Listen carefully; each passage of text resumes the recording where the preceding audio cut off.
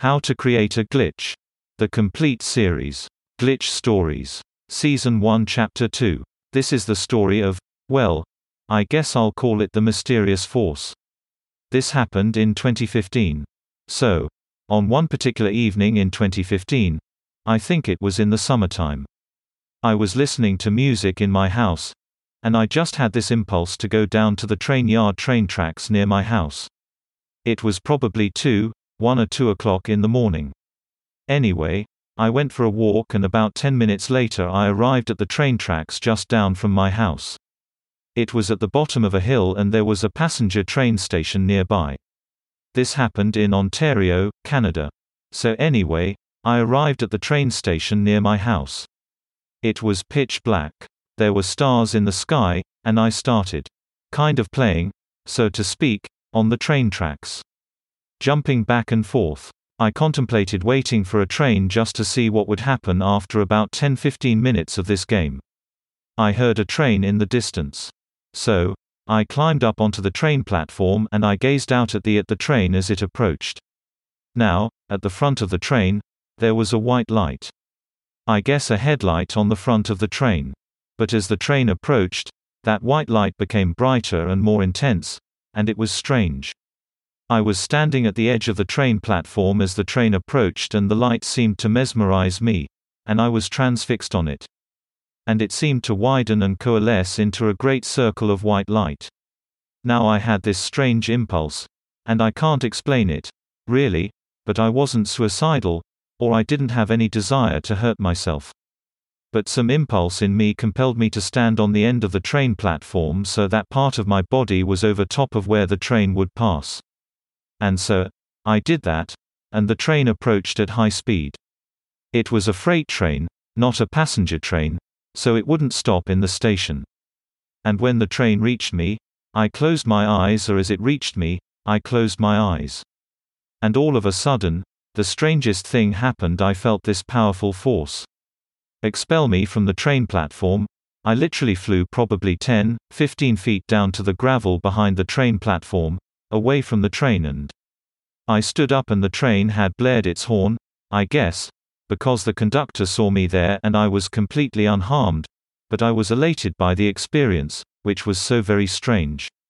Anyway, when I look back on the events of that day, I can't help but wonder if something supernatural had happened, because there's no way that the train made contact with me because I had no injuries.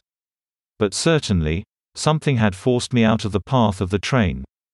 And I'm not much one to believe in miracles, but to this day, I look back on the events of that night and I cannot reconcile my memory with what I know happened. This story happened in 2006 in Kingston, Ontario.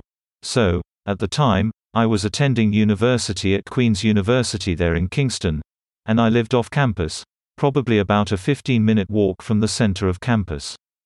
And on this particular day, it was an overcast sky.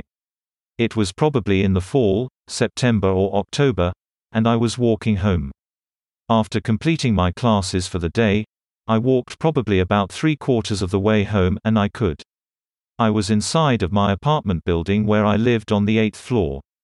And I think I was just thinking about, life and my courses and what I was going to do that afternoon. And all of a sudden, I heard this whisper. I can't explain it. It was fairly quiet, but it was loud enough so that I could hear it. And it was the word Gorstad. And I had no idea what Gorstad meant. So, I looked around. I thought it was strange, but I just kept going home. I was about 6 minutes walk from my apartment building when I reached my apartment building. Out of curiosity, I went on to Google and I searched for the word ghost out, and I spelled it Gaustad. And the first thing that came up on Google was the name of a hockey player, Paul Ghost, who played for the Buffalo Sabres, which I thought was strange.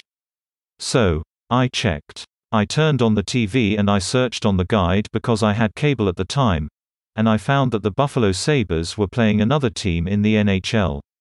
And so, I pressed the button to turn the game on instantly. As soon as I turned the game on, the announcer indicated that Paul Gorstad had picked up the puck in his zone.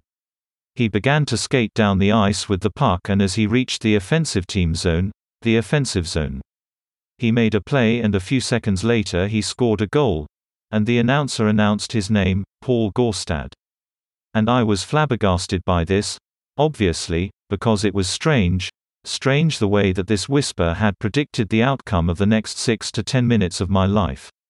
And I look back on the implications of what happened because the reality is I wouldn't have looked up the word Gorstad if I hadn't had heard the whisper.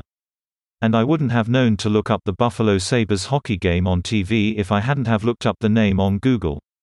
So, I asked myself, even to this day, would I have been in a position to observe that player score that goal if I hadn't heard the word?